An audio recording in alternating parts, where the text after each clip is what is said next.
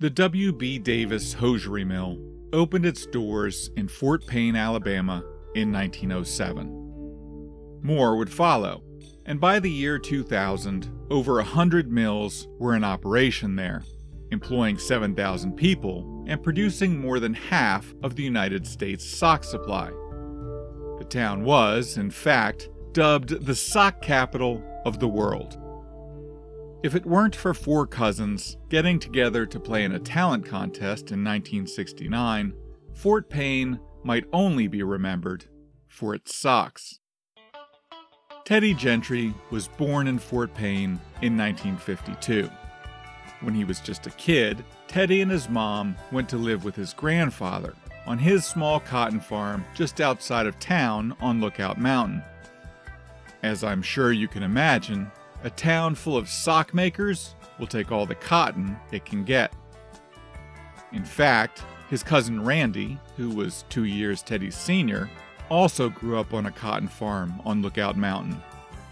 Teddy and Randy often played together growing up and started singing together in church when they were just kids.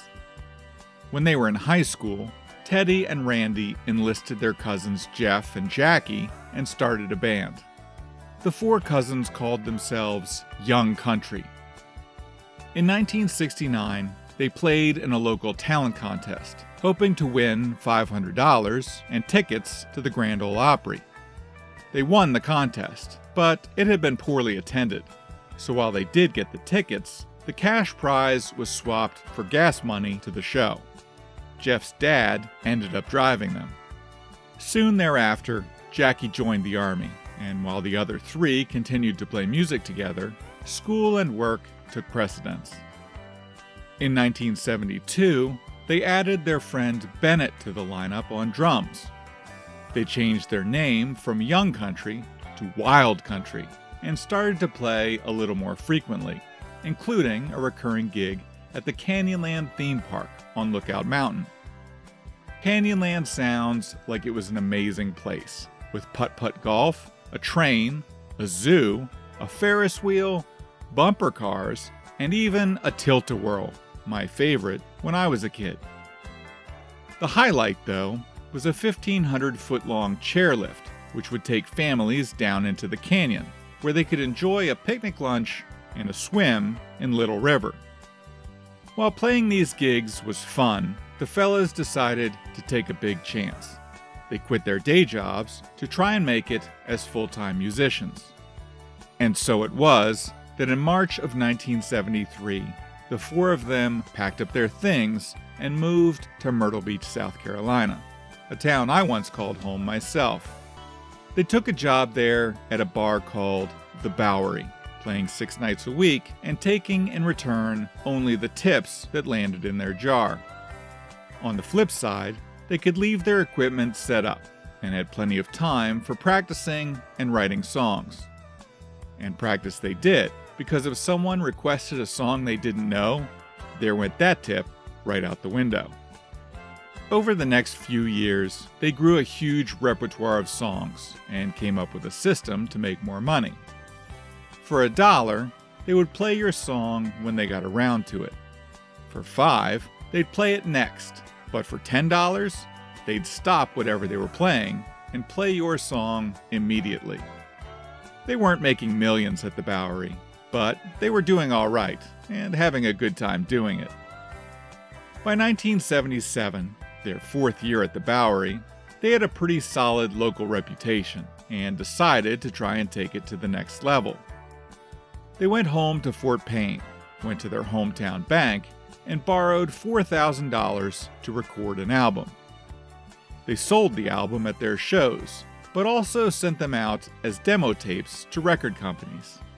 They finally got a bite as tiny GRT Records signed them to a 1-album deal. Their debut single, I Want to Be With You Tonight, did okay and went to number 78 on the Billboard charts.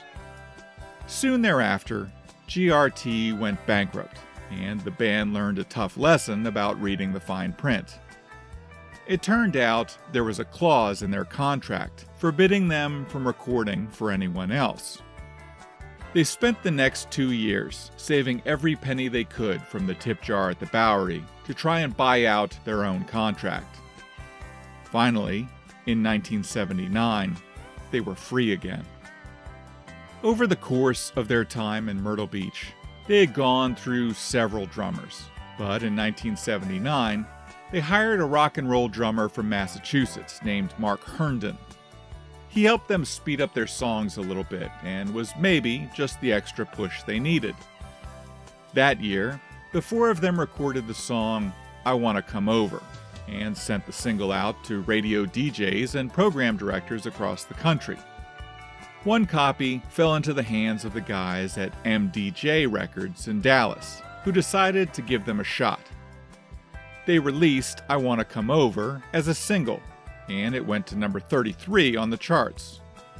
Their next song would go to number 17 and would win them a spot on a show called New Faces in Nashville. While the show wouldn't let them use their drums, and Nashville was definitely not in the habit of signing groups, there was just something special about the boys from Fort Payne. They signed a deal with RCA Records in 1980, quit their job at the Bowery, released an album, and took off like a rocket ship. Their first single with RCA went all the way to number 1, as would the next 20 singles they released. Over the next 10 years, they would send 27 songs to the top of the chart and were named the Academy of Country Music's Artist of the Decade. The rest is history. They would release 26 studio albums, 21 compilations, and 4 live albums, and have had 34 number 1 songs. They've sold 75 million albums to date, making them the most successful group in country music history. And in 2005, they were inducted into the Country Music Hall of Fame. They even got to play at the White House for George H.W. Bush in my hometown of Washington, D.C. Despite their distinctly Southern and country lyrics, their pop influence and long hair gave them broad appeal as they blurred the boundaries of the genre. I remember when I was 16 and had no interest in country music. When their songs came on a jukebox in West Virginia, I found my toes tapping along and my head start to bob along with the beat. I've been a huge fan of their music and country music ever since. Like I said, there was just something special about those boys from Fort Payne, the sock capital of the world. You do know who I'm talking about, don't you? If you don't, you'll have to remember back to the terrible deal they signed with their first record label. GRT went bankrupt, and it took the guys 2 years to buy out their own contract. But the label had done one thing, which would leave its mark on the band and the world of country music forever. They explained that the boys were playing at the beach in South Carolina, and if they wanted more credibility, it might be a good idea for them to embrace their roots. They weren't going to release that first single under the name Wild Country, but rather under the name we know and love today, a tribute to their home state, Alabama. I've traveled the country over, stopped in each and every town. Good afternoon, everyone, and welcome to another episode of American Anthology. This is your host, Mike Harding, and I am thrilled to be with you today. As hard as it is for me to believe, this is episode 20 of the podcast. We've been to some pretty awesome places together, haven't we? And certainly shared some great stories and heard some amazing music along the way. This episode brings us into our 10th state together, and the final one for season 1 of the podcast, Alabama, the heart of Dixie. I've had a great time in Alabama, from the beaches of Gulf Shores in the south to the bustling cities of Mobile, Montgomery, and Birmingham, and from charming small towns to beautiful lakes and state parks, finishing my visit high on Lookout Mountain. I've found the state to be more modern and diverse than I expected, but with Southern hospitality still in full effect. If you'd like to see photos from my time in Alabama, or any of the other states we've visited on this journey together, I've just finished updating the photo galleries on my website. You can find them at www.milestogobeforeisleep.com. That's www.miles2gobeforeisleep.com. You can also find me on Facebook, on Twitter at Miles2Go and on Instagram at Miles2Go-before-I-sleep, all using the number 2 for me and you. And finally, you can find podcast-specific Facebook and Instagram accounts, both at American Anthology. For music for today's episode, I've chosen to pay a tribute to Alabama musical legend Henry Gipp Gibson, who passed away just 2 months ago at the age of 99. Mr. Gipp was a true bluesman who worked as a gravedigger by day and played music at night. For the last 67 years, beginning in 1952, Mr. Gipp hosted a weekly party every Saturday night in his backyard in Bessemer, Alabama. Gibb's Place evolved over that time into an amazing music venue, the last of the old-time juke joints in Alabama. Visiting Gibb's Place was always like coming home, and every time I went, there was Mr. Gipp, front and center to welcome all who came. And come they did, from all over the country and around the world, to enjoy great music and true Southern hospitality. People of all ages and backgrounds were there every weekend, and Mr. Gipp was often quoted as saying, "There was no black or white at his joint, only the blues." When I ducked in to see Mr. Gipp in May, it was one of the last parties he would be able to make it to before his health took a turn for the worse. From his wheelchair, at 99 years old though, he was still able to pick his guitar and play a few songs. While I don't want you to think this is what he sounded like in his prime, I did want to share with you the recordings I made that night, live from Gibb's Place in Bessemer, Alabama. Rest easy, old friend, wherever you are. I know there were thousands upon thousands of people waiting to greet you. So let's get to some stories about Alabama. Today, if you can find it, you should grab some Clyde Mays Alabama-style whiskey, or maybe just a tall glass of sweet tea. Sit back, relax, and let me take you to the track meets, courthouses, beauty pageants, and music clubs of the heart of Dixie.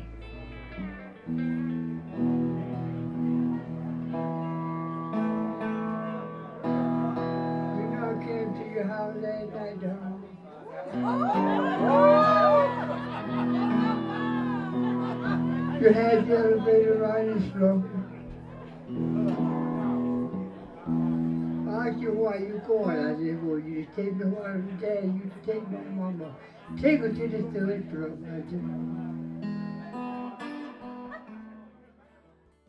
When James Cleveland Owens stepped onto the track at the Big Ten meet in Ann Arbor, Michigan in 1935, he wasn't expecting much from himself. After all, he had recently fallen down a flight of steps, and he was suffering from a bad back. In fact, he wasn't even sure if he could compete. James was feeling a little stiff when he approached the starting line for the 100-yard dash. He took his stance, determined to try his best. Bang! The starting gun sounded, and the runners were off. When James crossed the finish line, not only had he won the race, but he had tied the world record in the event. Feeling a little more confident, he took a stab at the long jump, and when the dust settled, he had broken the world record in that event by a full 6 inches. In quick succession, he would set new world records in the 220-yard dash and the 220-yard low hurdles as well. That day, James broke 3 world records and tied a 4th, all within the span of about 45 minutes. That outing has more than once been called the single greatest athletic achievement of all time, but it's definitely not what we remember James most for. If you had seen James as a kid, you would have never believed he would grow up to break a world record in track. Born September 12, 1913, in Oakville, Alabama, James was the youngest of 10. He was a sickly child who suffered from chronic bronchial congestion and pneumonia. His family and friends in Alabama called him JC for James Cleveland, and he could often be found, from a young age, helping his father in the cotton fields. The Owens family moved to Cleveland, Ohio when James was about 9.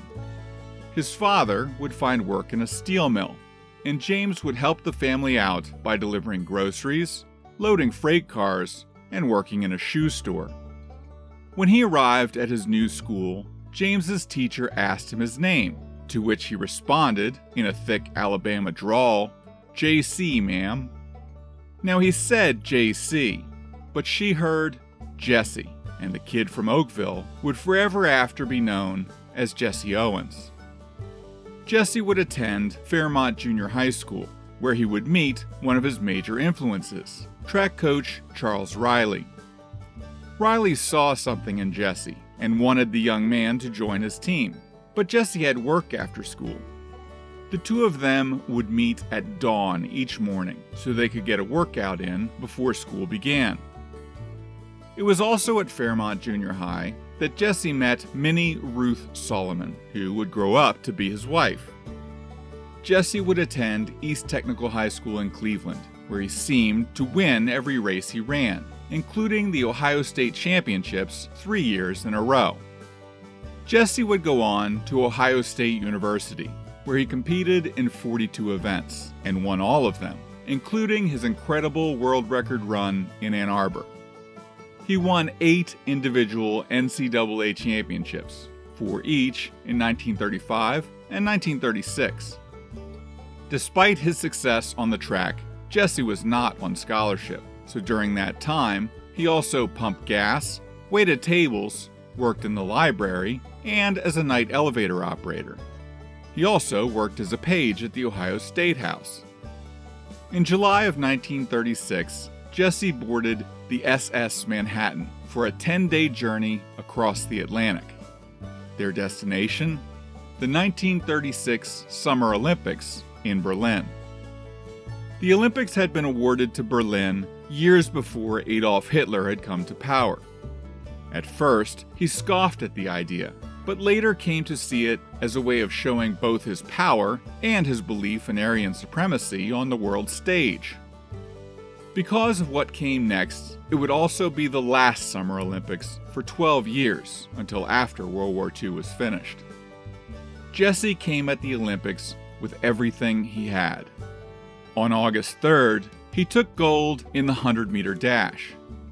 On the 4th, he won the long jump competition. On August 5th, Jesse won his 3rd gold medal in the 200-meter sprint, narrowly beating out Mac Robinson, who you may remember from episode 14 of this podcast, was the brother of the great Jackie Robinson. That was supposed to be it for Jesse Owens, but on August 9th, he was tapped to run in the 4x100 sprint relay when 2 Jewish runners were controversially benched. Jesse would step up, though, as he always seemed to do, and bring home another gold for Team USA. Winning 4 track and field gold medals in 1 Olympic Games was a feat which would not be equaled for 48 years, until Birmingham, Alabama native Carl Lewis would do it in the 1984 Olympics in LA. Jesse Owens was a hero. He had brought gold and glory to his country. Along with 17 other African American teammates who had brought home 14 medals, he had certainly helped disprove Hitler's claims of Aryan superiority. Sadly, when he returned to the United States, though, he faced discrimination on the home front. He was, after all, still black in 1930s America, and didn't receive so much as a telegram from the president, while white Olympians were welcomed at the White House in my hometown of Washington, D.C. Jesse took what endorsement deals he could from his fame, giving up his amateur status and dropping out of Ohio State. He would later say, quote, "What was I supposed to do? I had 4 gold medals, but you can't eat gold medals. The rest of Jesse's life would have its ups and downs. At one point, he managed a dry cleaning business, and at another, he was the running coach for the New York Mets. In the 1940s, he toured with the Harlem Globetrotters, emceeing their halftime show and running exhibition races against anyone who wanted to challenge him. In 1951, Jesse returned to Berlin with the Globetrotters on a goodwill mission. He was given a hero's welcome. Jesse tried to spend as much time as he could working with underprivileged kids, trying to give them a hand up. He also often traveled as a goodwill ambassador for the United States. In 1976, President Gerald Ford awarded Jesse Owens the Presidential Medal of Freedom. He finally got his invitation to the White House. James Cleveland Jesse Owens died March 3, 1980, of lung cancer in Tucson, Arizona. The nation mourned the loss of a hero. He had touched so many lives over the course of his 66 years and would always be remembered as a true inspiration. In his own words, Jesse always reminded us, one chance is all you need. Why you going with like that? You're telling me? I don't know why you had no, but I had. One of these days you're gonna love me when I'm gone.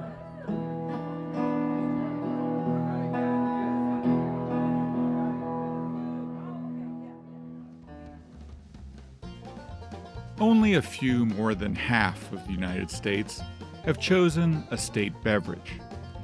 More than half of those who have chosen exciting milk to represent their state. Perhaps deciding not to be outboringed, Indiana went with water as their state beverage. I'll give Maine and Kentucky credit for choosing local soft drinks, Moxie and Ale 81 respectively, to represent their states in this category. Now, you may remember from way back in episode 1 of this podcast that my hometown of Washington, D.C., while not a state, has chosen the Gin Rickey as its representative drink. I'll drink to that. Giving credit where credit is due, I must give a nod to the great state of Alabama for taking this choice even a step further and choosing a tipple that is fantastically and deliciously representative of the heart of Dixie. And they owe it all to one dedicated moonshiner who always said it was better to break laws than cut corners. Clyde May knew a thing or two about tough times. He grew up the son of a single mother during the Great Depression along Rabbit Road in Bullock County. During World War II, Clyde commanded a 12-man rifle squad for the Army's 77th Infantry. He was awarded both a Bronze Star and a Purple Heart for his service. After the war, he returned home to Alabama, where he married and went on to have 8 kids. He owned a small farm on Conecuh Ridge in Bullock County, but no matter how hard he worked it, he just never seemed to get ahead. Clyde's son Kenny remembers that their small farm was only good for a few things: growing pine trees, sand spurs, peanuts, and young'uns, and making moonshine. Clyde could never make much from the first 4, but moonshining? Well, he just seemed to have a knack for that. Clyde May set up his stills along creek banks, near the mouths of sand-filtered springs, which gave him pure Alabama spring water to work with. He built the stills himself, using good copper, and refused to use lead-based solder to put them together. He preferred a unique rectangular condenser, which he designed himself, believing it made a better finished product. Finally, he sealed his caps and pipes with biscuit dough, but only if it was made with White Lily brand flour, which Clyde considered the finest in the land. Clyde's son Kenny remembers helping his dad out when he was a kid, often working with his brother Charles, who everybody just called Spooky. Kenny and Spooky were hauling 112-pound sacks of rye and 60-pound sacks of sugar deep into the woods where the stills were hidden. They brought the raw materials in by hand so as not to leave any tire tracks, which might give up their location. Dropping their sacks off for Clyde to work with, the boys would return with 5-gallon jugs filled with pure, clear Alabama moonshine. Clyde had a reputation for being one of the best moonshiners in the state. He used good, clean equipment, quality local ingredients, and paid attention to detail. Perhaps the real secret to his success, though, was that Clyde didn't drink himself. Like so many before him, Clyde was simply doing what he had to do to provide for his family and put food on the table. He was a good father, and his children remember Clyde as having a warm laugh and a wonderful sense of humor. Sadly, what Clyde did best simply fell outside of the law, as Alabama had been dry since 1915. This simple fact, of course, put Clyde's moonshine in high demand. But he was never a greedy man, and only produced about 300 gallons of moonshine a week. He always focused on quality as opposed to quantity. Now, most of what Clyde produced was moonshine. Clear, unaged, distilled spirits. But that wasn't all that Clyde made. Once a year, Clyde would cask a batch of his shine in charred wooden barrels. He'd toss in some baked apples for flavoring and stash them away for a whole year. Clyde always felt that Alabama summers were so hot that 1 year was long enough to age his moonshine into a fine whiskey. He would bottle and distribute this aged whiskey to his best clients and closest friends around the holidays, calling it his Christmas whiskey. While his moonshine was good, his whiskey was so tasty that people looked forward to it all year. Clyde quietly ran his bootlegging business high on Conecuh Ridge for over 25 years, probably avoiding trouble because his production was so small scale. He was a good neighbor and a family man, and he made an excellent product, so his neighbors kept his secret. Any strangers who may have wandered into the area would have probably been intimidated by his simply stated, read, then run, no trespassing signs. But finally, in 1973, the law caught up with him. Clyde May was sentenced to 18 months in the custody of John N. Mitchell, the Attorney General of the United States. Clyde would only end up spending 8 months behind bars, though, at the minimum security jail at Maxwell Air Force Base. His family visited him on weekends. Clyde was released in 1974, ironically right around the time that Attorney General John Mitchell was convicted of crimes relating to his involvement in the Watergate scandal. Mitchell would also serve his sentence at Maxwell Air Force Base. The irony wasn't lost on Clyde, who said, quote, "I got the last laugh. I might have been in his custody for all that time, but when I left, he took my bed," end quote. When Clyde was released, he was in his 50s and didn't really know anything else but moonshining. So he built some new stills and went right back to work. And every Christmas, his friends and clients look forward to that special aged batch with just a hint of baked apple. Clyde May passed away in 1990, and for only the second time since he had returned from World War II, his stills went dry.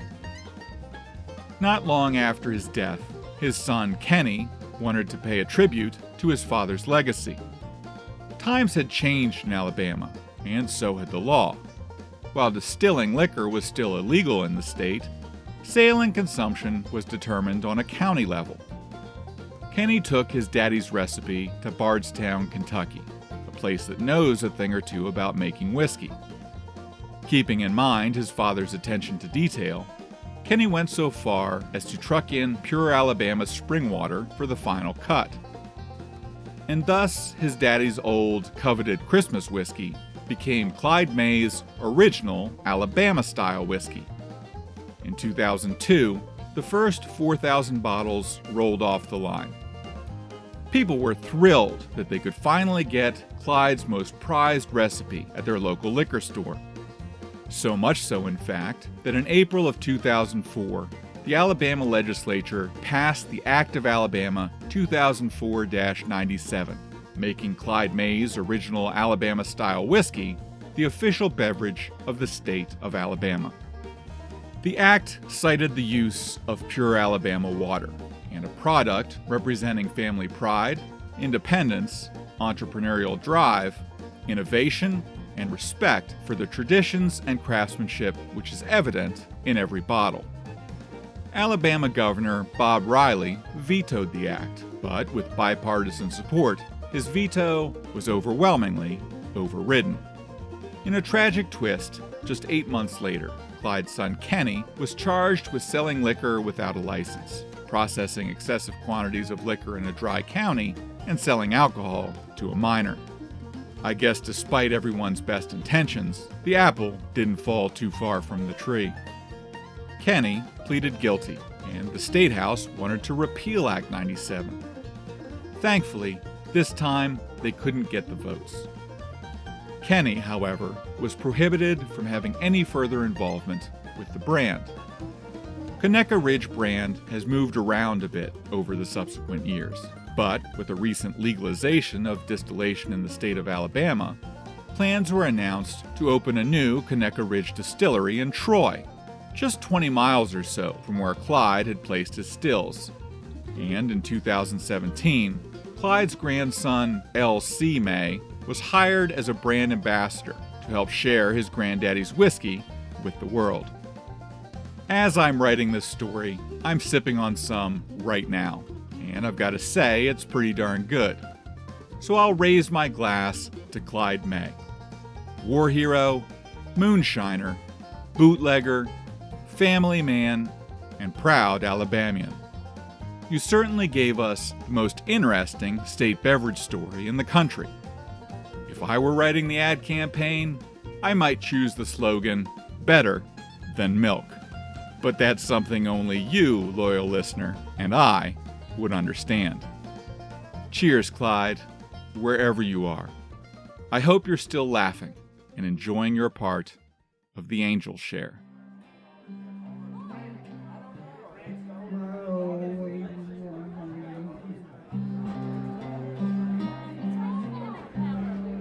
Keep worrying about what you used to have. Don't know just one here where I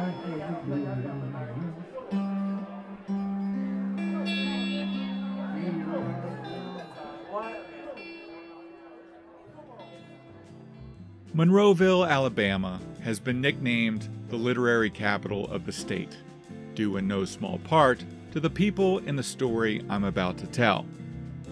Originally called Walker's Mill and Store, the town's name was changed to Monroeville when it became the Monroe County seat in 1832.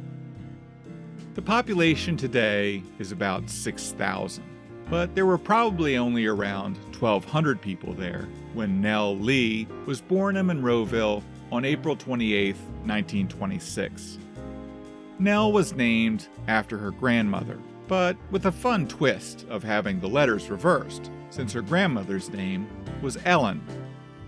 Like most county seats in the country, the activity in town centers around the county courthouse, and that probably hasn't changed much since Nell was a kid.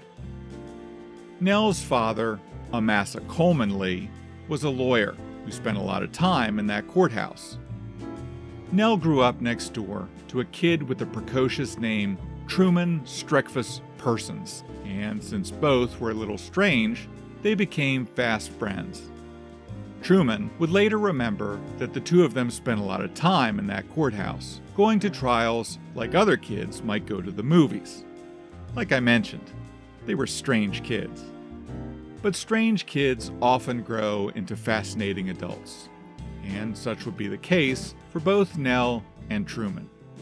While Truman would move away, the two would remain friends into adulthood. Nell would graduate from Monroe County High School in 1944 and spent 1 year studying at Huntington College before transferring to the University of Alabama at Tuscaloosa. Perhaps not surprisingly, She studied law, but also wrote for the school newspaper and edited the paper's humor magazine, Rammer Jammer. It was in her writing that she found her passion, and while her father was disappointed she decided against pursuing law, the apple still didn't fall far from the tree, seeing as he also co-owned and edited the local newspaper back in Monroeville. After spending a summer at Oxford, Nell decided to drop out of school to pursue a career as a writer. She moved to New York City in 1949 and took a job as a reservation agent for Eastern Airlines and British Overseas Airways. She wrote in her spare time, and in 1956, her friends helped her find an agent. He really liked one of her short stories and encouraged her to expand it into a book. The same friends that helped her find that agent gave her a pretty amazing Christmas present that year, a year's pay, so she could take time off and write her book. By the spring of the following year, Nell had a manuscript titled Go Set a Watchman. Her agent sent it to several publishers, and it finally fell into the hands of editor Tay Hohoff at the J.B. Lippincott Company. Tay would later comment about reading it for the first time. She said it was, quote, more a series of anecdotes than a fully conceived novel, but the spark of a true writer flashed on every line. Together, they began a 2-year editing process, which involved a lot of give and take. Tay's biggest contribution, perhaps, was convincing Nell to rewrite the main character as a child instead of an adult. At one point, Nell became so frustrated, she threw the manuscript out the window of her apartment into the snowy New York winter night. She called Tay in tears, and Tay told her in no uncertain terms to march herself outside and retrieve it. She did, and began a major rewrite that very night. Finally, in 1960, the two were satisfied with what they had, and the manuscript went to the publisher. Nell would later remember, quote, I never expected any sort of success with the book. I was hoping for a quick and merciful death at the hands of the reviewers.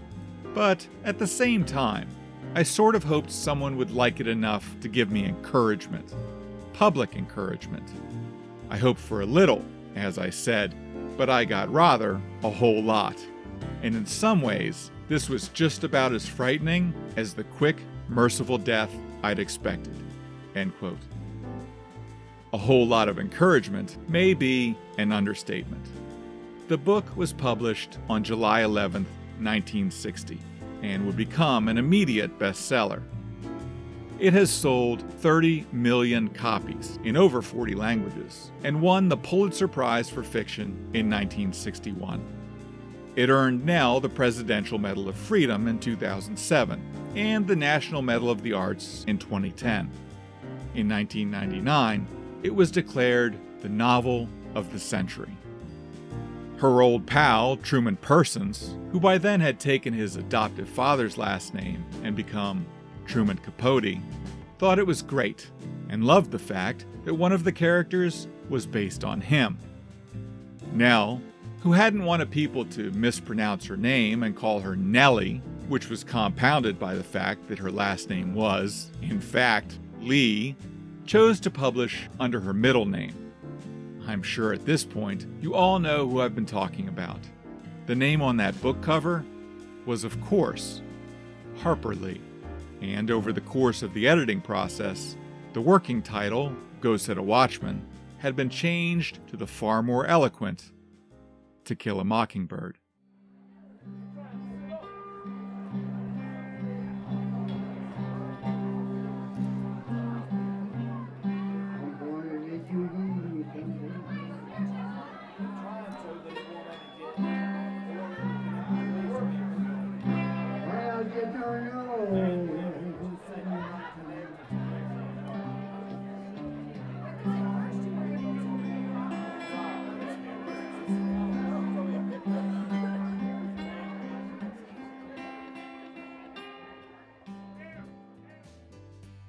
If I were to ask you how you would feel about a beauty queen performing surgery on you, you might just sit back and wait for the punchline.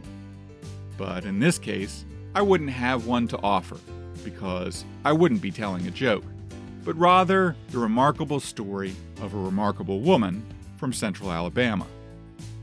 Deirdre Downs was born on the 7th day of the 7th month of 1980 and grew up in Pelham, Alabama.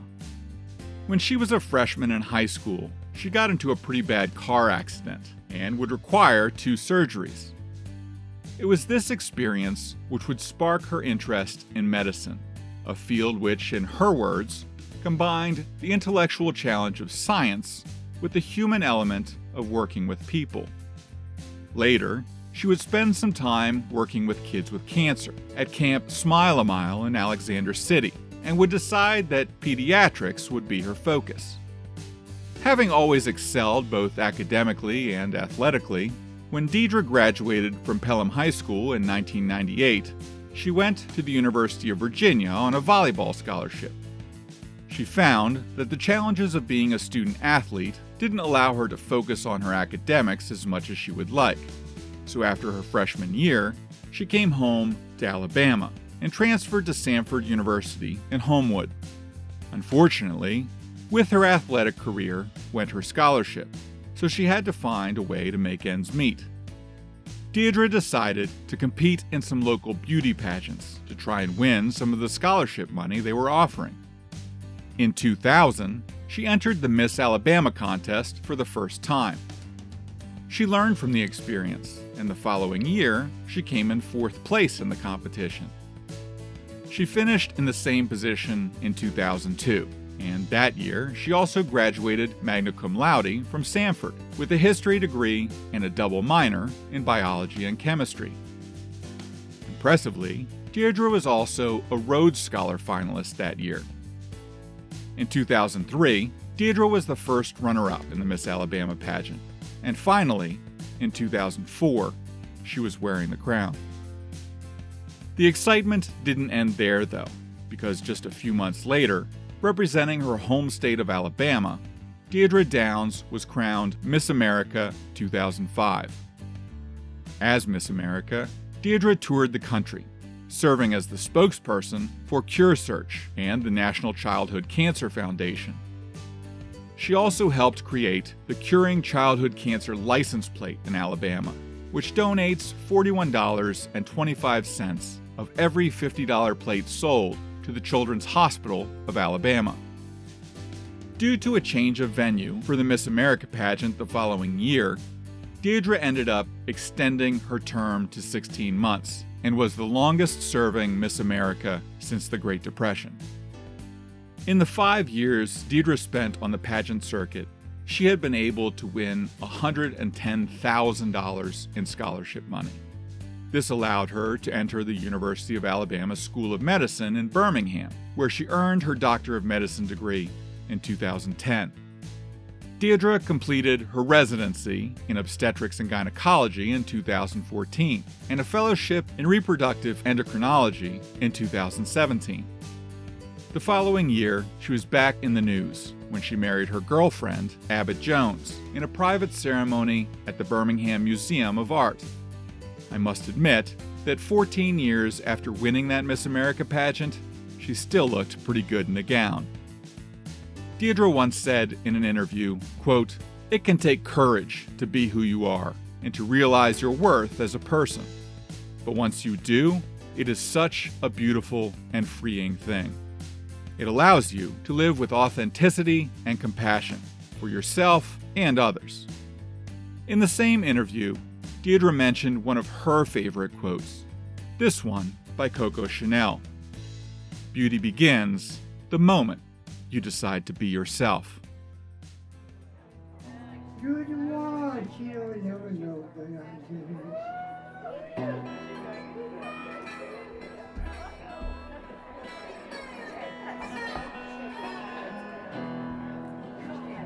You're the one I'm wanting.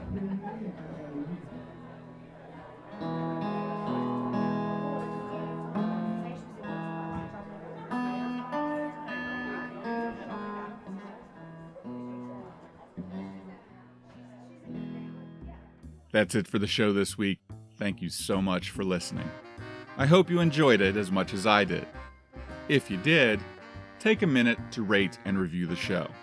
It only takes a minute, but it makes a big difference. And be sure to tell your friends. To find out more about me, my travels, to see pictures, or just to get in touch, pop on over to my website, www.milestogobeforeisleep.com. That's www.miles2gobeforeisleep.com. Catch me on Facebook, on Twitter at Miles2Go_tweet, and on Instagram at Miles2Go_before_I_sleep. All, of course, using the number 2 for me and you. You can also now find podcast-specific pages at American Anthology. Music today was a tribute to my old friend, Gip Gibson, who ran the last great Alabama juke joint for close to 7 decades before passing away in the beginning of October. A star truly fell from the Alabama sky when you died, and you will be sorely missed. Thanks as always to Kevin MacLeod over at Incomtech.com for background music, and to the great folks at FreeSFX.com. Our theme music comes from the legendary Memphis Slim. I'm hard at work on episode 21, the last episode of season 1 of American Anthology. I hope you'll come back for more stories from the heart of Dixie. Until then, I hope you can spend some time with friends and family over the holidays, and I'll see you very early in 2020. Thanks again for listening. I am your host, Mike Harding, and this is American Anthology. Keep your eyes on the road, your hands on the wheel, and your headlights pointed towards your next adventure. I've traveled the country over, stopped in each and every